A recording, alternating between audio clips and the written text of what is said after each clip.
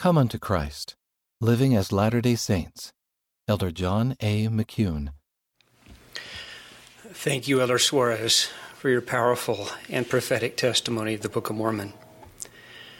Recently, I had the unique opportunity to hold a page of the original manuscript of the Book of Mormon.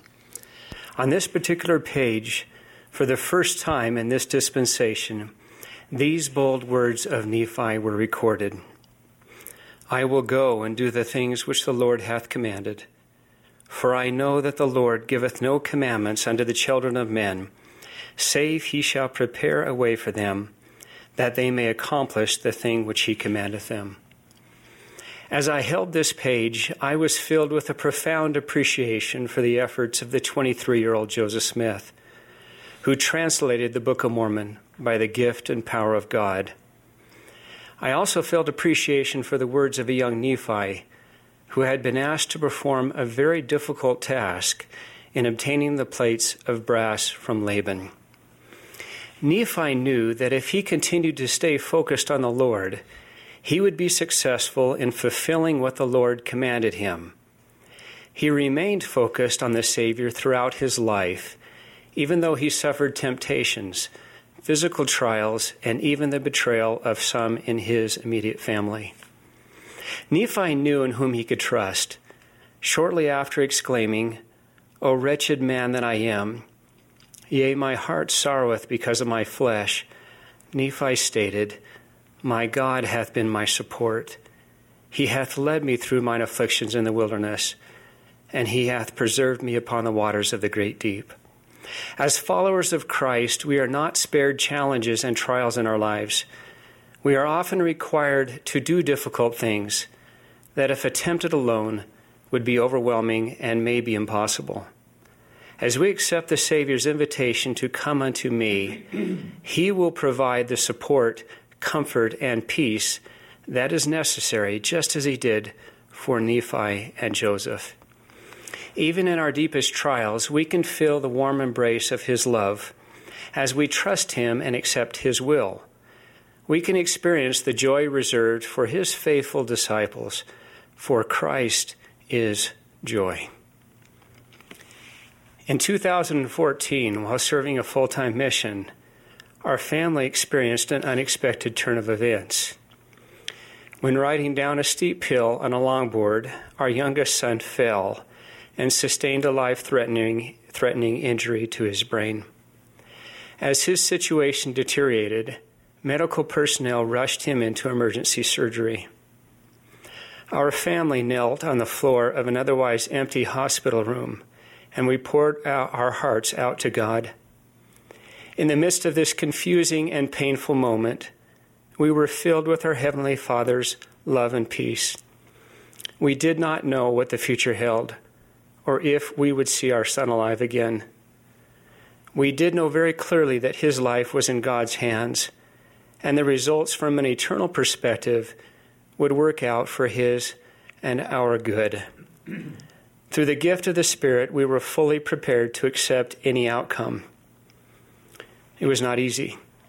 The accident resulted in a 2-month hospital stay while we were presiding over 400 full-time missionaries.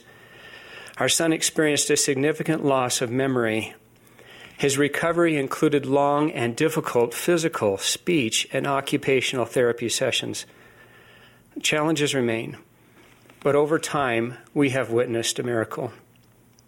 We understand clearly that not every trial we face will have a result we wish for. However, as we remain focused on Christ, we will feel peace and see God's miracles, whatever they may be, in his time and in his way. There will be times when we will not be able to see any way that our current situation will end well, and might even express as Nephi, my heart sorroweth because of my flesh. There may be times that the only hope we have is in Jesus Christ. What a blessing to have that hope and trust in him. Christ is the one who will always keep his promises.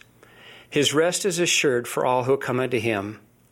Our leaders deeply desire all to feel the peace and comfort that comes through trusting in and focusing on the Savior Jesus Christ. Our living prophet, President Russell M. Nelson, has been communicating the Lord's vision for the world and for members of Christ Church. Quote, "Our message to the world is simple and sincere. We invite all of God's children on both sides of the veil to come unto their Savior, receive the blessings of the Holy Temple, have enduring joy, and qualify for eternal life." Close quote. This invitation to come unto Christ has specific implications for Latter-day Saints. As members of the Savior's church, we have made covenants with him and have become his spiritually begotten sons and daughters. We have also been given the opportunity to labor with the Lord in inviting others to come unto him. As we labor with Christ, our most deeply focused efforts should be within our own homes. There will be times when family members and close friends will face challenges. The voices of the world and maybe their own desires might cause them to question truth. We should do everything we can to help them feel both the Savior's love and our love. I'm reminded of the scripture verse that has become our beloved hymn, "Love One Another," which teaches us, "By this shall men know ye are my disciples, if ye have love one to another." In our love for those who are questioning truth, the enemy of all joy might try to make us feel that we betray those we love if we ourselves continue to live the fullness of the gospel and teach its truths. Our ability to help others come into Christ or return to Christ will largely be determined by the example we set through our own personal commitment to stay on the covenant path.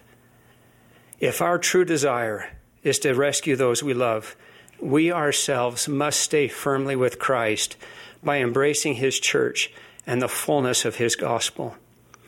In returning to Nephi's story, we know that Nephi's inclination to trust in the Lord was influenced by his parents' propensity to trust in the Lord and by their covenant-keeping example. This is beautifully exemplified in Lehi's vision of the tree of life.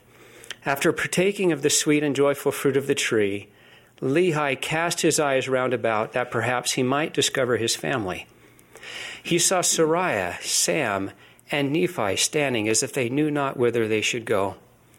Lehi then stated, "I beckoned unto them, and I also did say unto them with a loud voice that they should come unto me and partake of the fruit." Please note that Lehi did not leave the tree of life.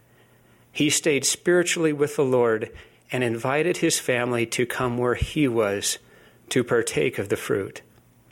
The adversary would entice some to leave the joy of the gospel by separating Christ's teachings from his church. He would have us believe that we can stay firmly on the covenant path on our own, through our own spirituality, independent of his church.